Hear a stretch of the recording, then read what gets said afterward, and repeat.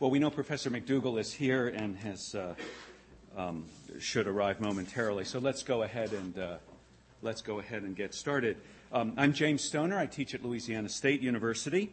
I was in the sophomore class of Madison Fellows here a couple years ago, and I'm honored to be invited back to moderate a panel at this important conference. Our topic this afternoon is the naked public square today.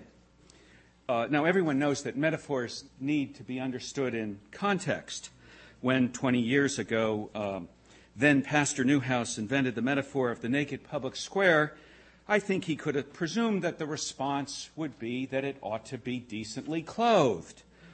Today, when one mentions naked public square, one wonders if the response to be expected isn't that the hearer will get on Google or MapQuest and look for the address to go check out the latest tattoos and body piercings and so forth.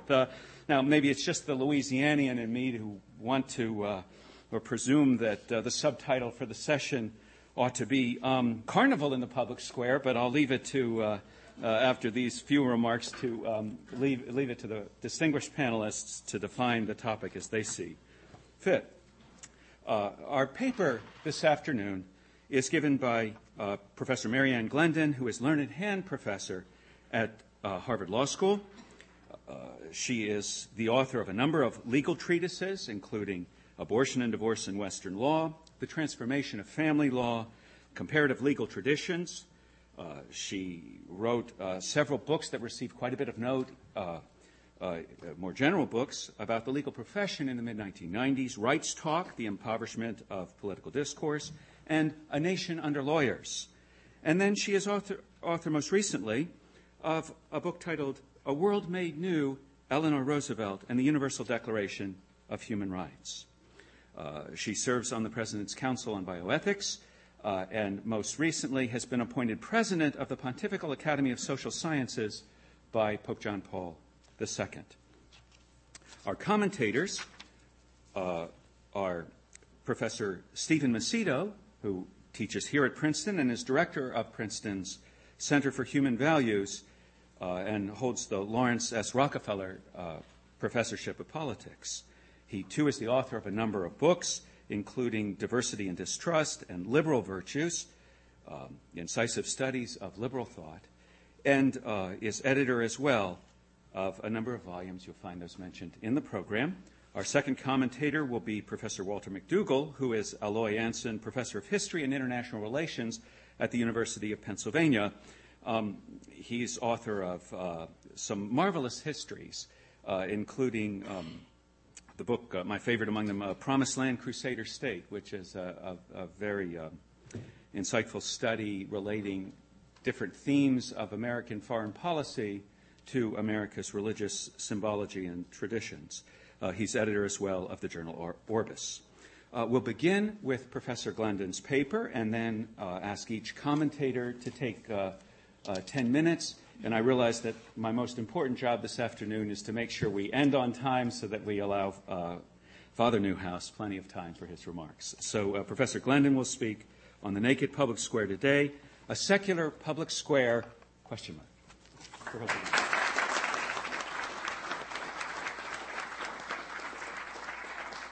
Thank you. It's such a pleasure to be here, and it's so great to see in the audience so many people who probably were not old enough to be reading political philosophy in 1984. But some of you might have been permitted by your parents to see the most popular action film of 1984. In that film, The Terminator, the hero has to prevent a killer cyborg from carrying out an attempt to alter history. And if the hero had not succeeded, we Americans would have been headed for domination in the not-too-distant future by semi-human creatures that we ourselves had created, consciousless beings, that by 2024 would escape human control.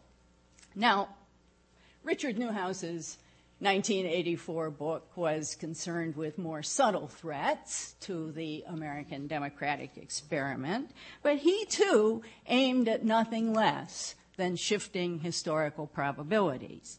His purpose, as I understand it, and pretty soon he'll tell whether any of us have got his purposes right, I understand it to have been a double one. First, to sound a warning that our growing tendency to rule religiously grounded moral viewpoints out of bounds in the public square does injustice to what Newhouse incorrigibly refers to as the incorrigibly religious American citizenry.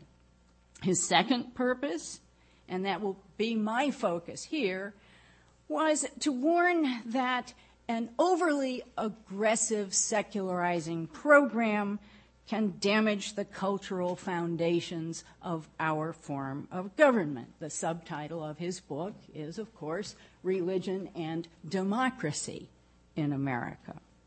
Now, 20 years later, this symposium provides ample testimony to the fact that his ideas and those of his associates have transformed the debate. They've had a powerful influence on the debate about religion and public life. But it's far less clear that those ideas have had much influence on the legal and cultural developments about which he warned us. So, as my contribution to this celebration, I want to offer some tentative thoughts under two headings. First, about whether the public square has in fact become more or less open to the expression of religiously grounded moral viewpoints. And secondly, about whether we as a nation are doing better or worse at assuring a continuing supply of citizens with the skills and virtues and qualities that are necessary to sustain a democratic experiment in a large, heterogeneous society. And the intersection of those two questions, to my mind, is in the area of education, the schools. So I will be focusing a great deal on law and culture with respect to the schools.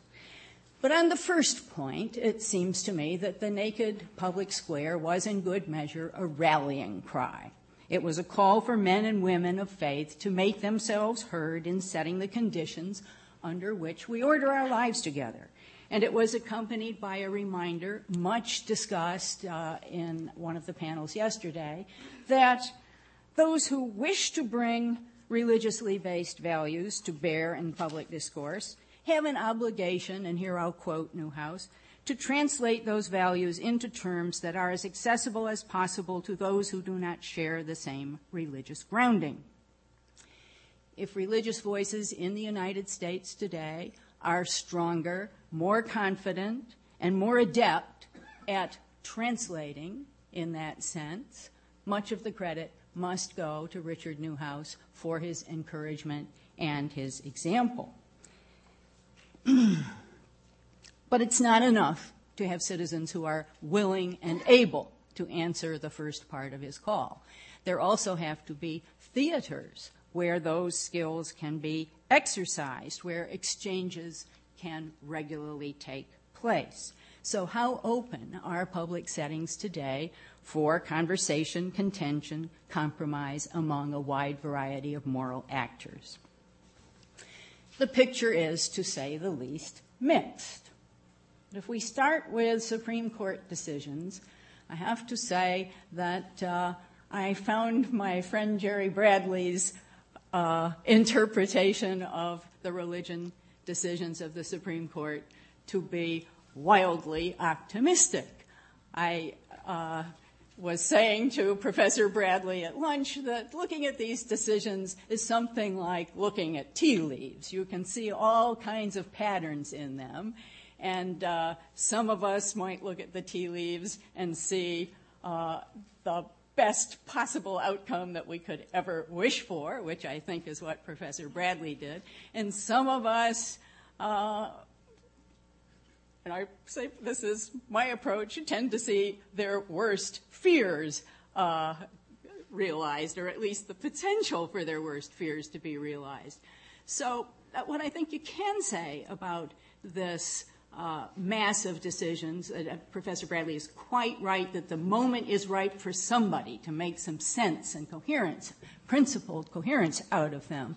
But I think what we see right now overall is a Supreme Court that continues to set the establishment language and the free exercise provision at odds with one another. And here I just want to pay tribute to one of the great contributions that Richard Newhouse made to the understanding of the First Amendment's religion language.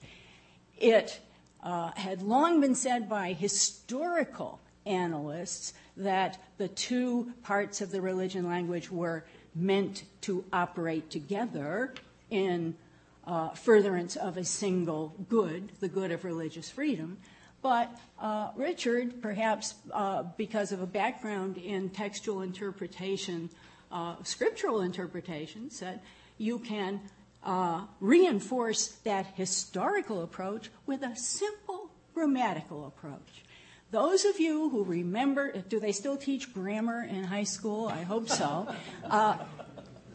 Take a look at the First Amendment's religion language. As Richard Newhouse quite properly said, there's no clause in there, much less clause as. There is, in the religion part, a simple declarative sentence with two participial phrases.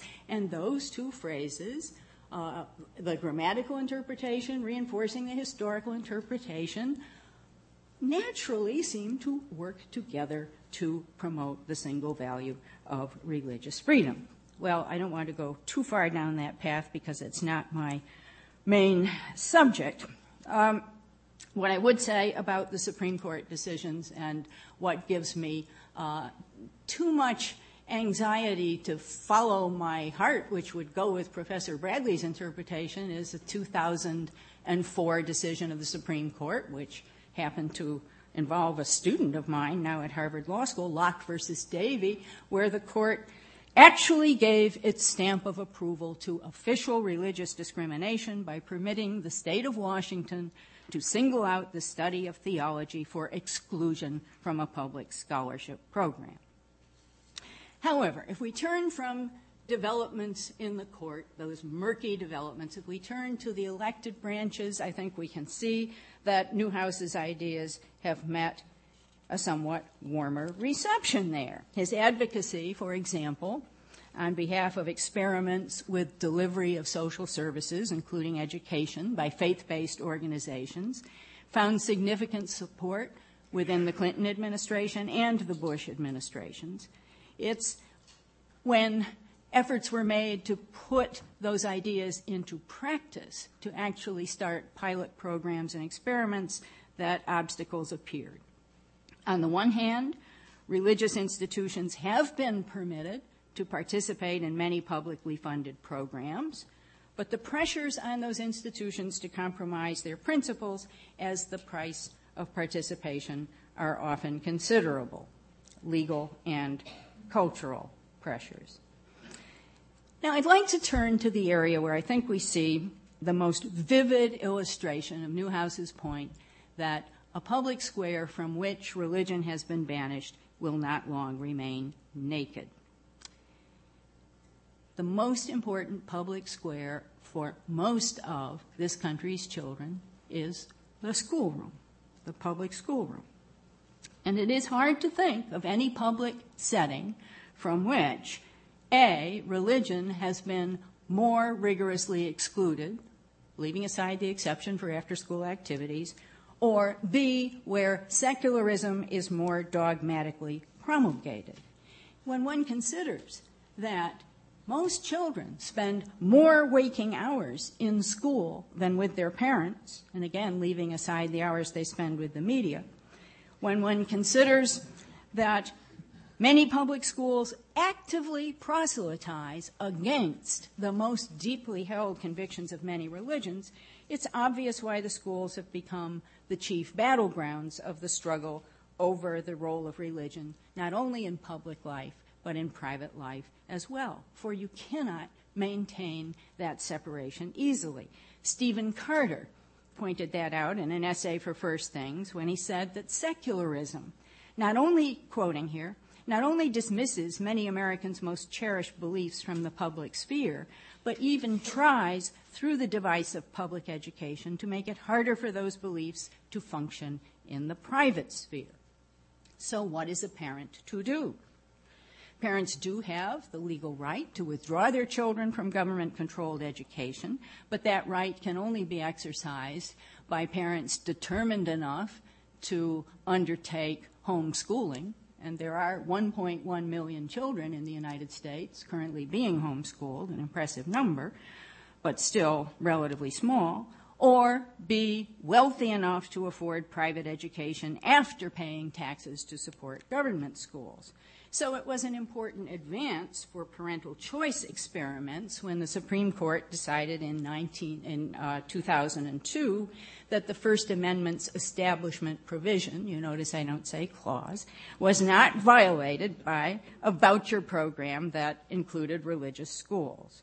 But those programs are still few and far between, and in most states they have to overcome the obstacle of state constitutional amendments adopted in the Know-Nothing era that are interpreted to bar vouchers as aid to religion.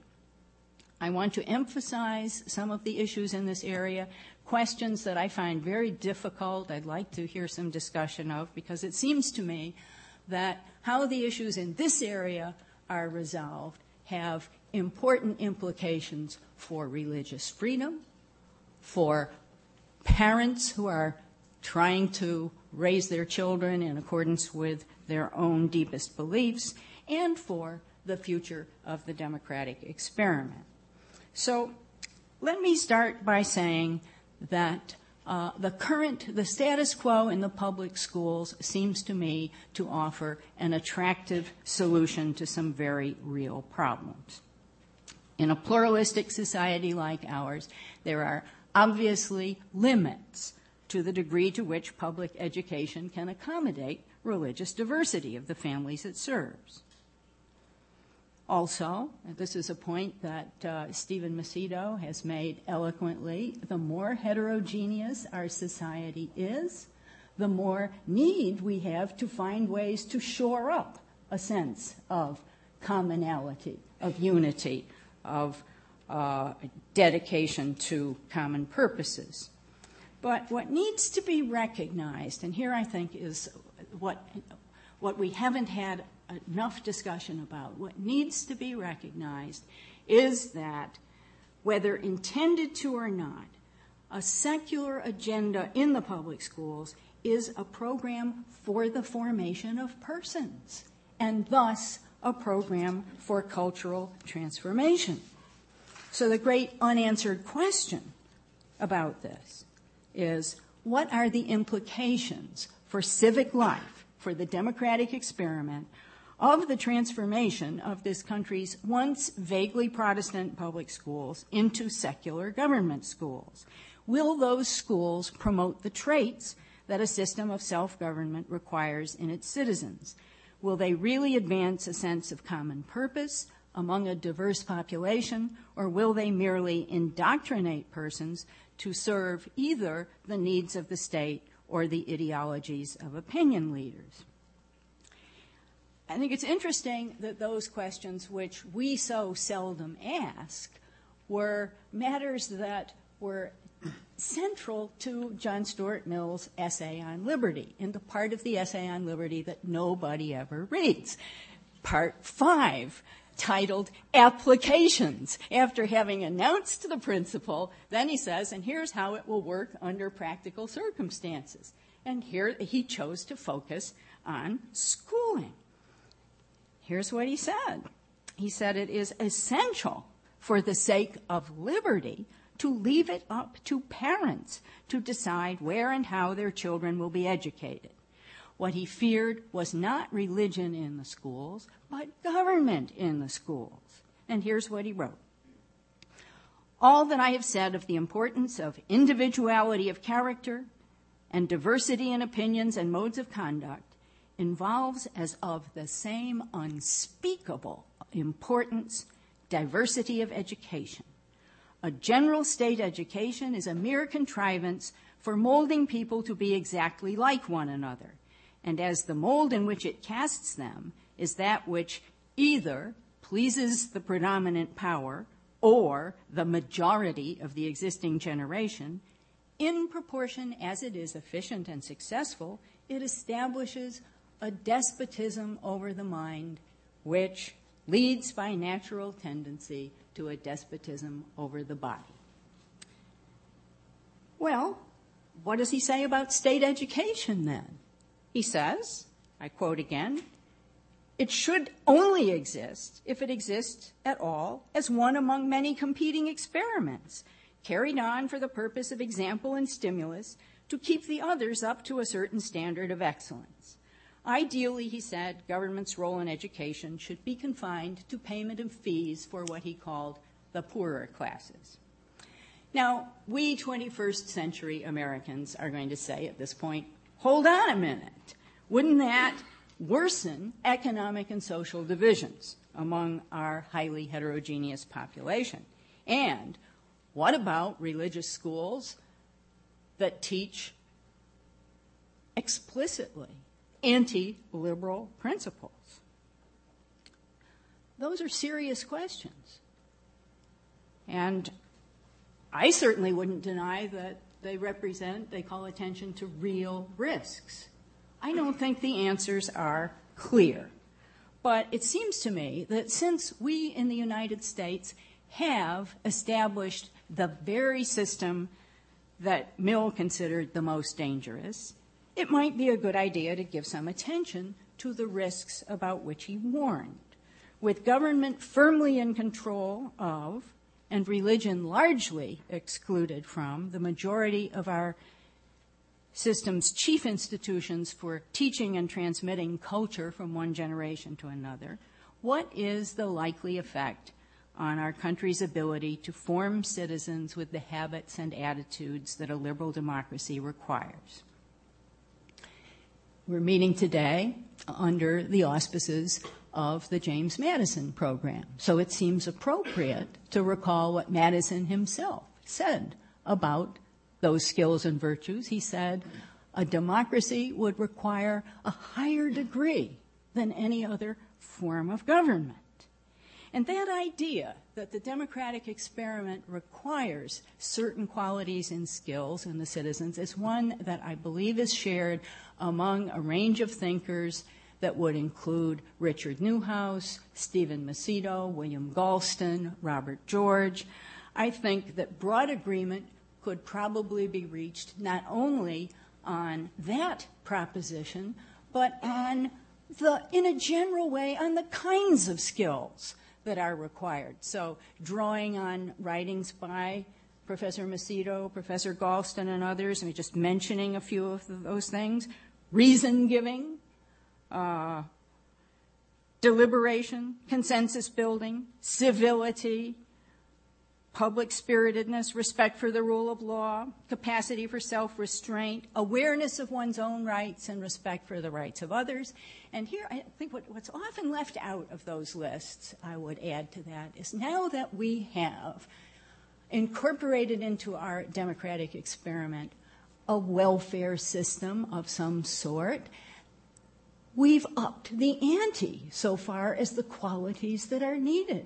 We now, in addition to everything that has traditionally been said about what is needed for a liberal democracy, we need a modicum of fellow feeling. We need a sense of responsibility for others, but also a disposition to take responsibility for ourselves and our dependents. So my commentators will tell me if I'm wrong about supposing agreement on those propositions, but where does disagreement arise then? I would say it arises not about those propositions so much as how and by whom the qualities that we need are to be inculcated, and what is the role of religion in fostering them. So here I think we have what may be the great domestic problem of our time, and that is how can we assure best assure a continuing supply of citizens and statespersons who can reflect soberly, deliberate well, and choose justly in such a way that others can count on our commitment and purpose. And what can we do to instill the habits and skills that we need in a pluralistic society? Now, 20 years ago, in the wake of the Cultural Revolution of the 1960s and 70s, Richard Newhouse correctly saw that the chief threat to our republic was not communism, as many thought at the time, but a, quote, collapse of the idea of freedom and of the social arrangements necessary to sustaining liberal democracy. So from what I've said, you know I agree with that. Like the intrepid hero of The Terminator, Newhouse wanted to increase the likelihood that future Americans would be up to the challenges ahead. With hindsight, however, it seems to me that Newhouse, uncharacteristically for him, held back from following his own train of thought to its natural conclusion. Though he mentioned in passing the, quote, lethal liberationisms that reached their frenzied apex in the late 60s and early 70s, end quote, he did not explore what that social revolution might be doing to the cultural foundations of the Republic. 20 years later, it now seems clear that those years of, quote, liberation took a dreadful toll on children and on the nation's principal seedbeds of character and competence, families and their surrounding communities of memory and mutual aid. Perhaps it would not have suited the upbeat mood of the Newhouse who wrote The Naked Public Square to dwell on the state of American culture in 1984. The book was, after all, a rallying cry. But on the very last page, Newhouse observes, quote, the new thing we are looking for may not come at all. The naked public square may be the last phase of a failed experiment, end quote. No doubt he meant that warning as a spur to action, but today it has a more ominous sound. Now, there's nothing I would like better after this cheery, upbeat talk that I have given than to be persuaded by Professors Macedo and McDougall that I have painted too dark a picture. So I will now turn the podium over to them.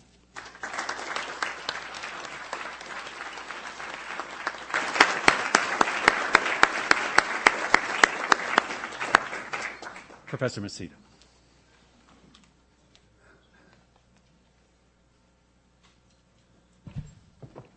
Well, thank you to the organizers of this event. This Madison program events are always splendid, and I admire the energy and accomplishments of this organization, and also the accomplishments of Father Newhouse, his important book and an important voice in our public intellectual life. And I'm honored to be able to play a small part in celebrating this accomplishment. It's an honor and pleasure also to comment on a paper by Mary Ann Glendon. We were colleagues once removed at Harvard for 8 years, and I deeply admire and respect her work. And I think she's right, and especially in the oral versions of her comments, she emphasized the difficulty of a lot of these questions of means and instrumentalities, policy questions. And I think we do have a large measure of agreement and commonality when it comes to ends. I think we would agree on the importance of a whole wide array of civic virtues. And then I think questions and judgments about policies, institutions, educational regimes, and so on become very difficult. And I just want to emphasize, I think, some additional difficulties and to put the emphasis slightly differently. I certainly share Mary Ann's opposition to any public school curriculum or agenda that would take secularism as its aim or that would promote as an agenda secularism. Public school textbooks are written more under the authority of state legislatures than courts, so I think we want to be careful where we assign responsibility for this. And it seems to me as well that resistance to the expansion of vouchers has more to do with the fact that most people in this country live in suburbs in which they're extremely well served by their public schools and happy with their public schools than inhibitions that are in place on account of the Supreme Court or even the state courts at this point. I mean, we live in a very segregated society on account of the organization of local public services, and that seems to me actually the most important problem with public education in general in this country, not anything having to do with religion. I don't think that if we reintroduced prayer or even expanded the religious vouchers, we would get at the core of the problem of education in this country. The core of the problem of education in this country is the massive segregation by class that exists on account of the push of desegregation and the pull of suburban privilege. And I don't know how we're going to get out of that, but I think the debates about religion and diversity are a bit of a distraction from that core problem. Now, I want to just address the crux, however, of a couple of the points that Mary Ann is making. And I think the virtue of a book like The Naked Public Square, and indeed the sort of presentations we're making here, which come under the heading of public intellectualism, is that broad themes get developed, get announced, connecting basic principles with movements in our public life, and that's terrific. There's also, however, danger in such exercises, which is questions get raised at way too high a level of abstraction and vagueness. And I think Chris Eisgruber and Phil Hamburger did a good job of pointing that out a bit yesterday. So I want to ask a question. I mean, Mary Ann raises a very provocative point in her paper, and she alluded to it here. What are the implications for civic life of the transformation now complete of this country's once vaguely Protestant public schools into, she says government schools, but I think she means secular schools in the paper? Will those schools promote the traits a system of self-government requires in its citizens, or will they merely indoctrinate persons to serve the needs of the state? Will schools in which there are no official religious exercises be capable of promoting civic virtue? Well, good question. There are other advanced democracies that have precisely the sorts of policies that Jerry Bradley was calling for and that people here may sympathize with. Germany, Canada, Belgium, all the Scandinavian countries publicly fund religious schools. In England, there's not only public funding of religious schools, there's mandatory prayer in government-run schools. In the Netherlands, 65% of children attend publicly funded religious schools. Indeed, the Netherlands goes so far as to make educational pluralism, including the right to attend a school that reflects your preferred religious viewpoint, a constitutional right. Groups of parents who want their children to receive an education in a distinctive religious or philosophical viewpoint, which is not available for their children, have a constitutional right to have the government organize and fund that school. Dutch parents have, in other words, a positive right to publicly funded educational pluralism, and Charles Glenn and others have written about this with great admiration. So England, the Netherlands, lots of these countries have the sort of policies that Mary Ann might prefer. Well, I actually don't want to. She's actually raising hard questions about this, but that Jerry, to a greater extent, was talking about yesterday. But policy instruments, let's put it this way, that are taken seriously by people that worry about whether we can sustain civic virtues in institutions that don't include either religious orientation in their organization or prayer. Well, what else is different about those places that I've just mentioned in comparison with the U.S.? They're strikingly secular. Nobody goes to church except for the music. Meanwhile, in the United States, with 60 years of the lousy separationist policies that we've heard many complaints about, religion has remained strong and vibrant. According to my own armchair socializing, I ask, which is the better policy to support the health of religious institutions that may well be important to the sustenance of civic virtue? Now, there's nothing new about this. David Hume advocated public subsidies for the clergy. David Hume was no friend of religion. Adam Smith disagreed with him on this score, arguing that religious sects were crucial parts of civil society, that they played an important role in civil society, and that requiring them to compete for adherents would be good for their health. Roger Williams and many others have long argued that the so-called separation of church and state, an unhelpful phrase, but one which we can throw around, does as much to protect religion from the state as the state from religion. So what I want to say at the policy level is let's be careful what we wish for. I recently organized a conference in London called Educating Citizens. The book is called International Perspectives on Civic Values and School Choice. And we go through a lot of these foreign ways of organizing funding of religious and other sorts of private schooling. And the other thing you find, of course, and I think we'll find it here as well, is that along with public dollars comes extensive public regulation. National curricula in these countries, national testing, and so on. Now, they have much more centralized regimes in general. But I have little doubt that with public funds will flow public regulation as well to ensure accountability with public standards. Indeed, as a matter of principle, I think we want to say that it's inappropriate to publicly fund educational or other social service institutions and not hold them publicly accountable to public standards. Of course, we have long funded social service agencies in this country. It's not because of the faith-based initiatives of the Bush administration. This has been the case for decades. 65% of the budget, approximately, I think, of the Archdiocese of New York is public money for hospitals and other social services. Nothing new about it. But once public funding exists, there will be all sorts of conflicts between religious communities, especially those outside the mainstream, and public funding agencies. Public agencies will propound general guidelines about how services should be provided by those who are, in effect, subcontractors for the delivery of social services, whether they're secular or faith-based subcontractors. And particular religious communities will sometimes find that the general rules and requirements inhibit their capacity to fully express their religious mission and their beliefs. Then what? People will object to general rules and requirements. Should there be a general presumption that when people object to general public rules and requirements, there should always be an exception made or an exemption made or a strong presumption in that direction when the requirements, or when the objections or the requests for exceptions are religiously based, and only then? Well, that would seem to be according an unequal privilege to religious communities as such. Those who have argued for such a standard often argue that this should be extended to conscientiously based objections to general public rules as well. Bill Galston, John Tomasi, and others have argued for that. A general presumption in favor of exception making when the grounds for an objection to a general policy are conscientious. Well, that's really a very broad and radical claim if we take such a claim seriously. It was, of course, the religious version of this was struck down in the form of the Religious Freedom Restoration Act, and the opinion striking down the Religious Freedom Restoration Act was not the left versus the right. The opinion was joined in by Scalia and Rehnquist, and the dissenters were Breyer and Souter and O'Connor, who would have upheld this exemption presumption. But what's at stake here is not secularism versus religion, it's democratic self-governance. Our capacity to pass laws that represent choices about how we want to deliver public services is what's at stake.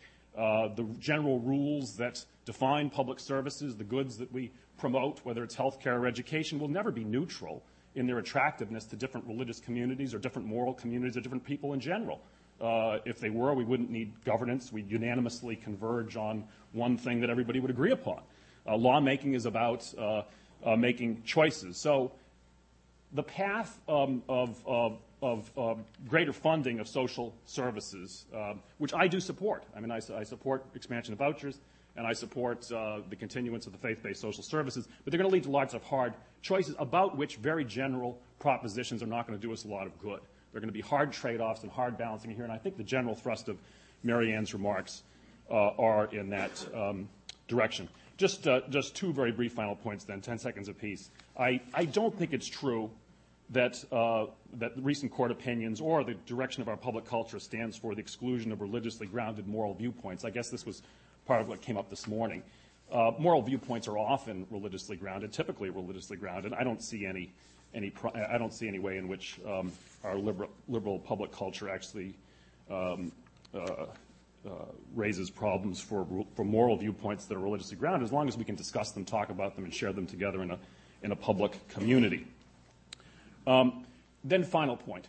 At the end of Mary Ann's paper, and in some of the remarks that I heard yesterday at the Jerry Bradley panel, I think there's sometimes a tendency to suggest an equation.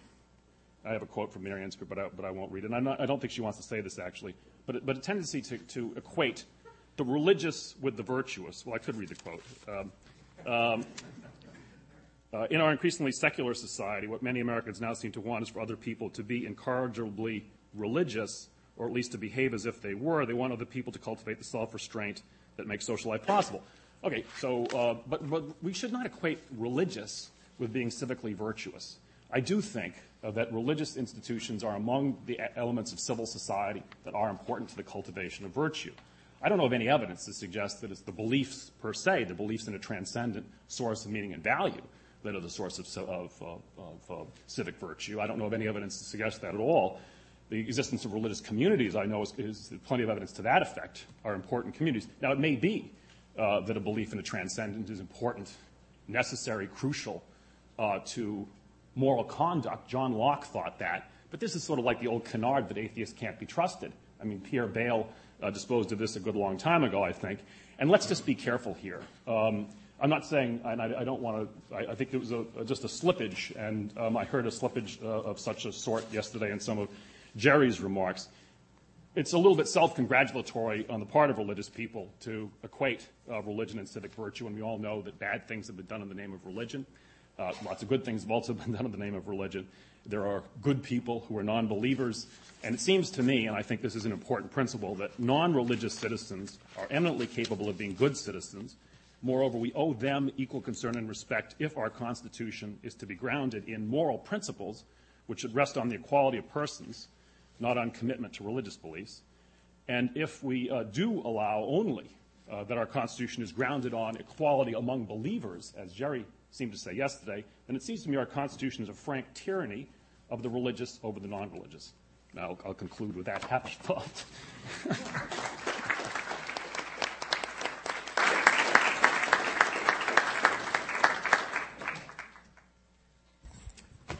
Professor McDougall.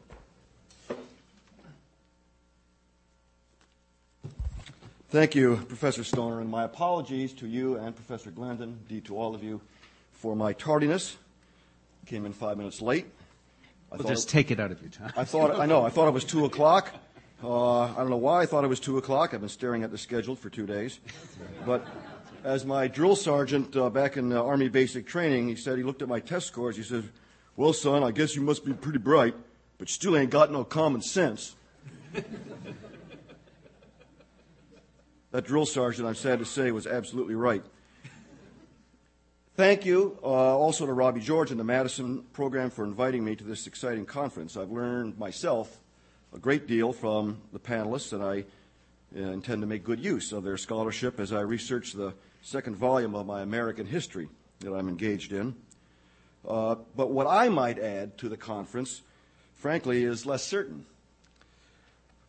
I'm the last responder on the last panel, so everything's already been said. I'm not an expert in legal theory, theology, or public policy. Indeed, I feel rather over my head at this conference. And I can't even serve as a provocateur because I read Professor Glendon's paper over and over again, and I couldn't find anything I dissented from. Struck me as insightful, prudential, and largely confirmed my own experience as a professor in the academy and as a parent with 2 children in schools. So I fall back on my dubious historical reputation. I want to suggest that our debates about the naked public square can perhaps be placed in another frame of reference entirely. One that was briefly mentioned yesterday by Professor Pekulak, but otherwise has not been mentioned at all. To wit, the American civil religion and its relationship to sectarian faiths. Now, it was a great privilege for me to have the opportunity to reread The Naked Public Square. I told Father Newhouse it stands up tremendously well after 20 years. And I take my text from the book. This is from page 22. Jefferson, the Adamses, Madison, et al. Had the deepest appreciation of the need for a public ethic and cultivation of what were called Republican virtues. Religious belief was seen as a reinforcement, if you will, to the public ethic. Religion was the motivating force for good behavior. But the agreed-upon understanding of what constitutes good behavior was not to be derived from religious belief. In other words, religion was to motivate and sanction, but not necessarily to inform or shape the public ethic. They did not think it necessary to construct a new civil religion for the maintenance of Republican virtue. And I go over to page 6061. Moral redefinition is itself not easy to define. For our purposes, moral redefinition has to do with the meaning business. Religion is in the meaning business. talk about the meaning of America is uncomfortably reminiscent of an antique and discredited language about the destiny, even the manifest destiny of America. Historically, mainline Protestantism provided that kind of vision of an experimental and exemplary America, the confidence that America had a meaning within the larger purposes of God. Abraham Lincoln, rightly celebrated as the foremost theologian of the American experiment, talked about America as a, quote, almost chosen people, unquote. Public ethics, almost chosen peoples, a meaning within the larger purposes of God. Sounds like civil religion to me. Well, I'm old enough, I know many of you as well, to remember when the spiritual rhetoric in American politics, courtrooms, churches, schools, patriotic festivals were so pervasive, familiar, and unobjectionable that we all just took it for granted. Our national motto, in God we trust. Our pledge, a nation under God. Congress and Supreme Court pray at the start of sessions. Presidents of all parties have always made ritual supplications because our presidents are, in a sense, high priests. Supplications for the United States to be blessed with divine protection. The last stanza of America begins, Our fathers God to thee, author of liberty. And it ends by naming great God, not George III, our king. The last stanza of the Star-Spangled Banner asks our heaven-rescued land to praise the power that has made and preserved us a nation. America the beautiful asks that God shed his grace on thee. And I dare say most Americans, even today, in the red states anyway, would likely agree with Puritans John Winthrop or Jonathan Mayhew, Princeton Presbyterian Witherspoon and his disciple James Madison, Virginia Freemason George Washington, deists Thomas Jefferson and Franklin, that Americans are, quote, called unto liberty, unquote, a phrase from Paul's epistle to the Galatians, that we are, in a sense, a new chosen people, blessed with a new promised land, and that we have a mission to bestow liberty on all mankind by example, if not exertion. Over the course of 200 years, most Americans, well, let's say over the course of our first 100 or 125 years, most Americans found it easy to identify the God who watches over America with the God of their Protestant theology. But, thanks to the free exercise of religion, what Judge Noonan has called the luster of our country, religious minorities have also been free to embrace the American creed with equal or indeed greater fervor because they were minorities. Thus did Bishop John Carroll, founder of the American Catholic Church, sing canticles of praise to the Lord for granting his little flock, once little, a country now become our own and taking us into her protection. And thus did Jewish immigrant Irving Berlin liken Americans to the children of Israel in the Sinai. God bless America, land that I love. Stand beside her and guide her through the night with a light from above. When Americans of all sects or no sect gather in civil ceremonies to praise their freedom, honor its author, and rededicate themselves to this nation's ideals, they don't merely prove themselves a religious people, they make the United States itself a sort of religion. Or as G.K. Chesterton put it, a nation with the soul of a church. I learned in my research that throughout the 19th and early 20th centuries, most Americans were sort of unconscious of this civil religion. Sort of took it for granted, but it was subconscious. Oh, a few knew Walt Whitman, the poet laureate of the ACR, American Civil Religion, certainly was explicit, as was his hero Abraham Lincoln, the martyr and messiah of the ACR. Later, when the U.S. got in the business of exporting its faith in the Spanish-American and First World Wars, a handful of scholars did write books on, quote, the American religion, unquote, or the religion of the flag. a very interesting symbological study.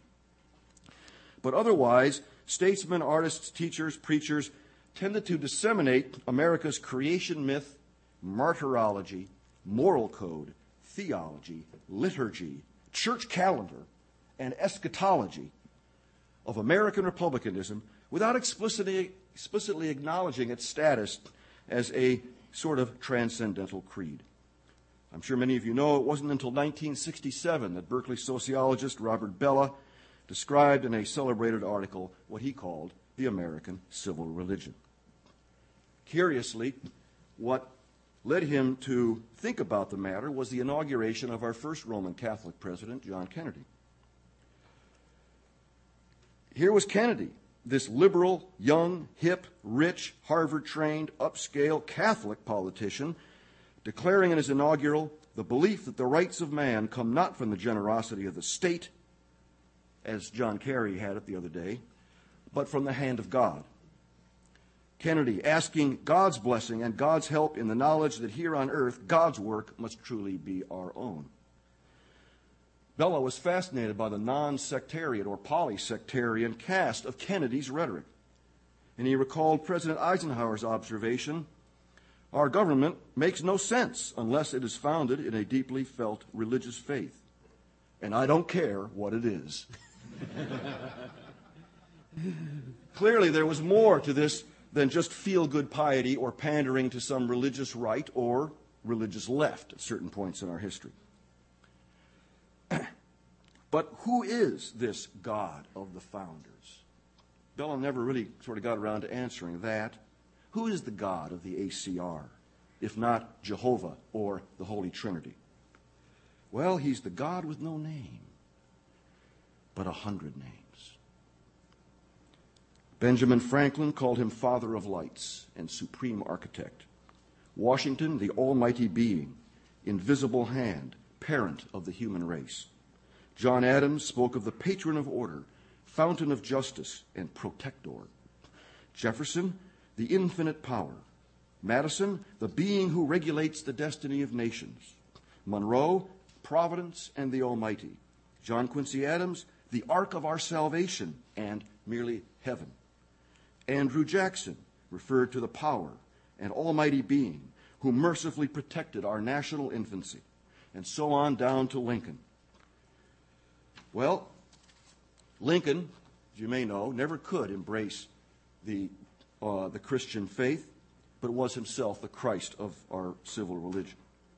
Jackson posed for electoral purposes as a Presbyterian. He set that precedent. But in fact, Jackson was a fervent Freemason who believed in a God above all theologies, the very God whose all-seeing eye looks down benignly on the unfinished pyramid of the Great Seal of the United States and the $1 bill.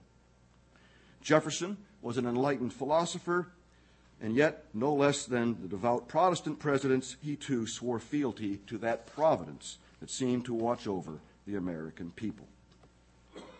But divine blessing comes at a price. That was the message of Abraham, Moses, Jeremiah, Paul, Revelation to St. John, but also the message of John Winthrop, James Madison, and the radical deist who inspired the Declaration of Independence, Tom Paine. Tom Paine said this republic that he hoped would be created would thrive as the Lord promised to Abraham and Moses of old if it followed the Lord's dictates, and if it did not, it would become a byword among nations. The founding fathers called this Republican virtue, but Republican virtue is always in short supply. Therefore, throughout our history, it's been the sacrifice of a few, beginning with George Washington and the Continental Army, that has allowed this nation dedicated to a proposition to survive for 225 years. Now, in conclusion, let me skip ahead. Where is this American civil religion today?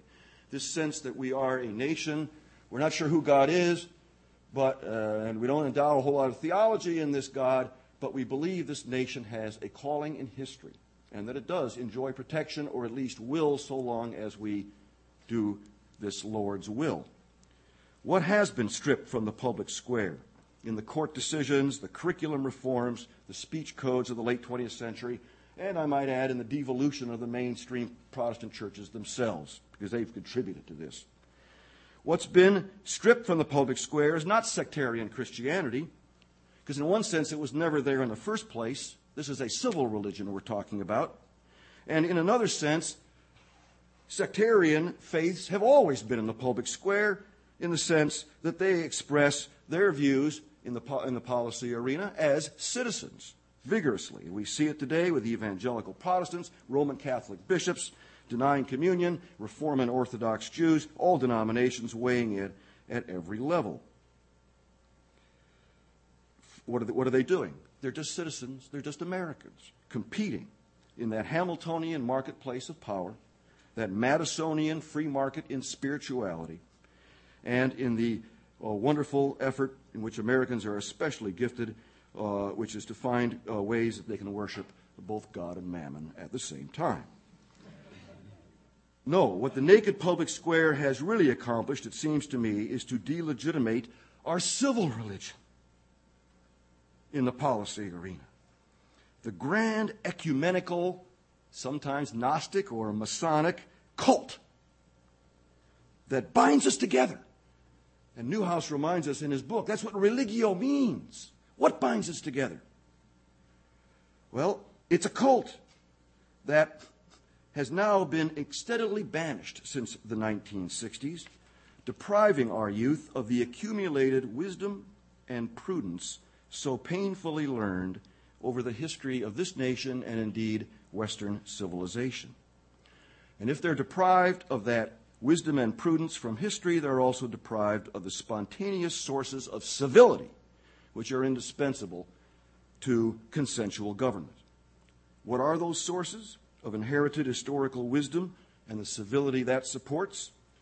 I submit they are the anthropology explicitly taught by Judeo-Christian humanism on the one hand, the nature of man, the nature of God, the relationship between the two, and on the other hand, the secular universals derived from Enlightenment reason. And yet, in much of the academy today, biblical religion is proscribed, while Enlightenment reason is increasingly denounced by postmodernists as an arbitrary discourse with no basis in truth that only privileges white, male, technocratic, imperialist hegemony. Now, I leave it to others who are more skilled than I to make the philosophical arguments or indeed even the value judgments about the contesting schools of thought today. I simply ask as an historian how our pluralistic democracy can adhere if our two greatest sources of humanism are trampled underfoot. The two great sources of principles that lead us to reach out to our fellow human beings as equals and creatures deserving of our respect. But I don't despair. Young people have a way of seeing through the BS of their elders. I see it on the campus every day. I take heart from that. And I've heard brilliant young minds give presentations this weekend. And so I'm led to suspect that once we baby boomers pass from the scene, and boy, are my students sick of us. Once we're gone, younger Americans will rescue our past and so secure our future, if only to get their shot at the American dream. And so the messages I took from my rereading of Father Newhouse are these. Speak the truth in love, do justice, and walk humbly with your God. Thank you.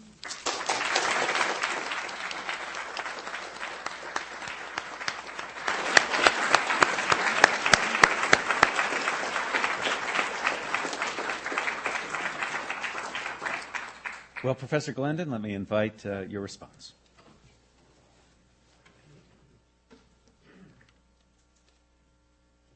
Well, I'm very grateful to these two wonderful commentators, and I'm mindful of something that Father Newhouse always says, that it's a great achievement to achieve disagreement. You have to work on it to get disagreement, and we're having a little problem getting to the areas of disagreement. I want to start with a reflection on Professor McDougall's idea that with religion in America, we are dealing with an inheritance. And this, it seems to me, awareness of that was the impetus for my writing the passage that Professor Macedo quoted, my reflection, my uneasiness with the assumption that we Americans are incorrigibly religious, as Father Newhouse says, and that, as Professor Macedo reminded us, we seem on most measurable scales to be much more vibrantly religious than other advanced post-industrialist societies. Nevertheless, I think it is a mistake to assume that religiosity, whatever it is, simply is a self-sustaining thing. Of course, I would agree with Professor Macedo that religion is not the only source of civic virtue. But I think in a country like ours, we have to be worried about all our sources of civic virtue, particularly because we are much more heterogeneous than other liberal democracies. So I wrote another line. Steve, I wish you'd gone on to the line that I like best there, and I'm probably not going to be able to find it, but it was something like this. I'm afraid we've become a nation of free riders coasting along on inherited social capital. Now, where I come from in Boston, we take a very dim view of using up capital. In fact, there's a story about a Boston matron who was walking across the common one day, and she ran into a roommate, former college roommate of hers, who, from dress and appearance and the way she was swinging her pocketbook, was apparently engaged in the world's oldest profession. And the matron said, "Why, Muffy, whatever has happened to you?" And Muffy replied, "Well, it was either this or dip into capital." I do think that we have to be attentive to nourishing the seed beds, religious or non-religious. So now you see Steve is nodding his head, and I got to get to some disagreements here.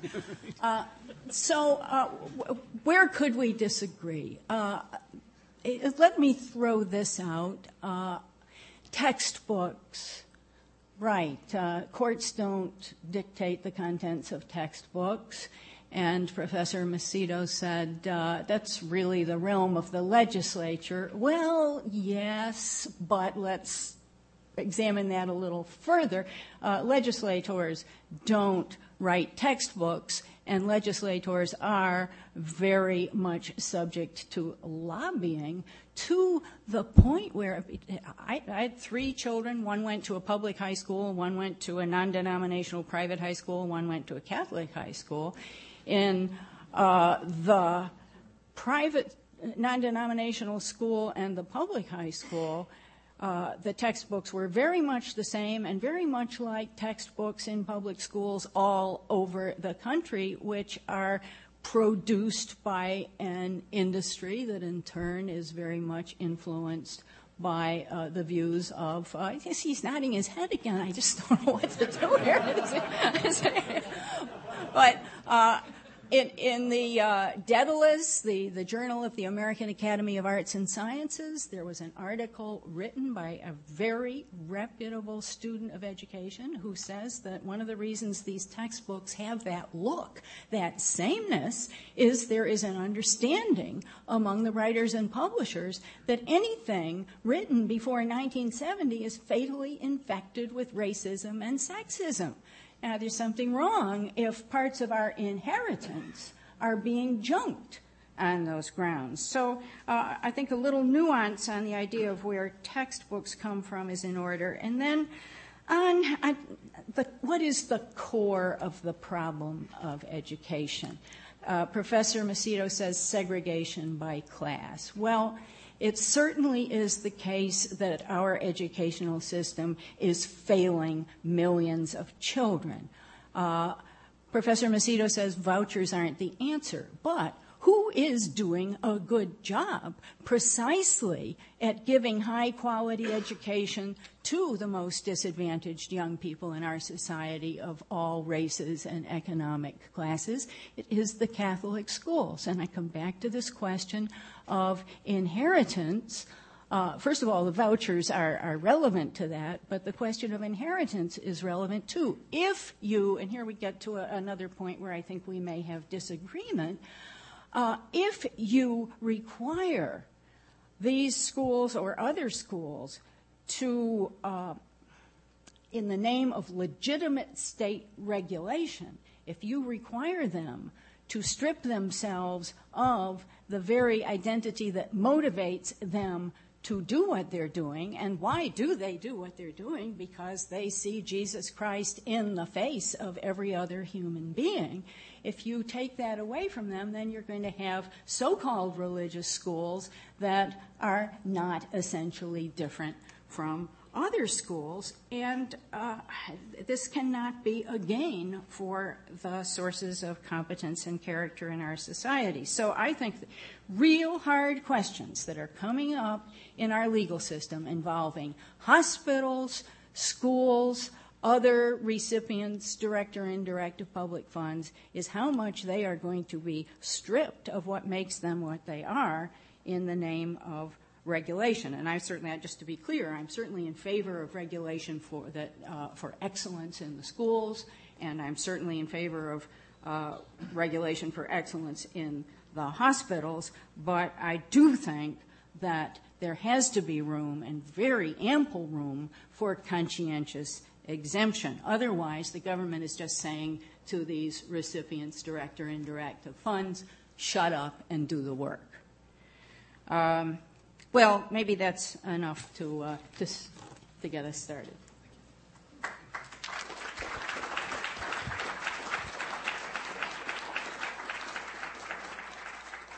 Well, we have 20 minutes for questions, and let's begin, as the Madison custom has it, with student questions. The floor's open. You can ask a question of agreement if no disagreement has been reached. Questions? They're worn out. Yes, sir. James Davison Hunter, in an article on First Things several years ago, criticized the discussion of virtue in America educational discourse because it tended to emphasize about procedural virtues of civil liberties. And I was surprised that, I think part of the reason of the lack of disagreement with Rob's opinion, reflected that Professor Glendon began defending the virtues of decency rather than promoting more controversial views. And I'm wondering what she thinks what our public schools have to teach about virtues that are more controversial, like chastity. And that might create a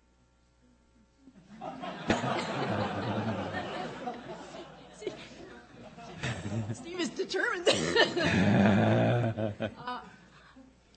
As you probably know from my extensive quotation from John Stuart Mill, I am inclined to think that the difficulties of public schools trying to do much more than be an all-purpose system in our kind of society are very serious, and my own solution would be the one that Mill outlines, that there ought to be a real option, not just for the determined homeschooler, not just for the person who can pay the crushing real estate tax for the local schools and then a private school tuition on top of that. There ought to be a real option to have the kind of school that will provide will enable parents to transmit their values to their children.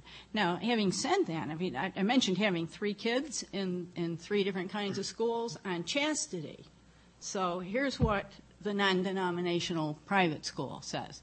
14-year-old is sent home saying, "Mom, we have a new course at school. It's called Choices, and we're not supposed to talk to our parents about it."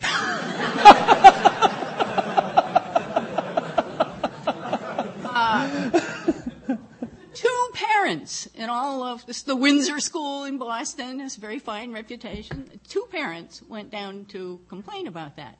Myself and an Orthodox Jewish woman. Everybody else was, all these other incorrigibly religious Americans were fine with that. That's Boston. Then in the Newton schools, which is where another one of my daughters went, the sex education classes were right out front with, you don't know unless you try it, and here's how you do it. And this has been true since the mid-1980s at least. I mean, this is just all out front, and a couple of lonely parents. I don't even get involved in the Newton public schools. I gave up on it. But there are a couple of lonely parents who try to shift the curriculum there, but it's very, very difficult. So I just think on the issues of, it's going to be different in Salt Lake City from what it is in Newton. And that's fine. I mean, local control of public schools is a good thing. But there's a lot of control that is not local, that is national, that comes through the curriculum. And that's a very hard thing to attack. I'm tempted to ask what happened in the Catholic schools, but is there is there any response from the other panelists? I went to a Jesuit high school, and I can remember the sex education class with Father McMahon. Not in great detail. I'm not sure we learned all that much, but I'm sympathetic. I mean, I'm sympathetic to what Marianne's saying actually, and I am in favor of the expansion of vouchers. I mean, this is a curious area because there may be malfunctions in the democratic process around these sorts of institutions, and then the question becomes judicial activism. I mean, when do the courts step in and decide that the choices being made by local political communities are unreasonable and beyond constitutional limits? So we have a kind of flip here in the usual array of preferences with respect to substantive outcomes and agencies of substantive outcomes, because I totally agree with Marianne on that it's lobbying of state legislatures and delegation to boards that regulate the choice of textbooks in Texas and California and places like that, which I guess drive this because they choose books en masse and so on. But these are coming out of a flawed but a flawed democratic process. And now the expansion of a regulated choice system may be part of the answer. I think it probably is. I don't think it's particularly attractive to people in suburbs who are doing very well. The Catholic schools do have an advantage of the sort that Marianne. Interestingly, there's not much evidence that it's a general religious school advantage. Fundamentalist academies don't have all the same advantages. They're much fewer and not as well studied, and all of these things are poorly understood. But I agree on the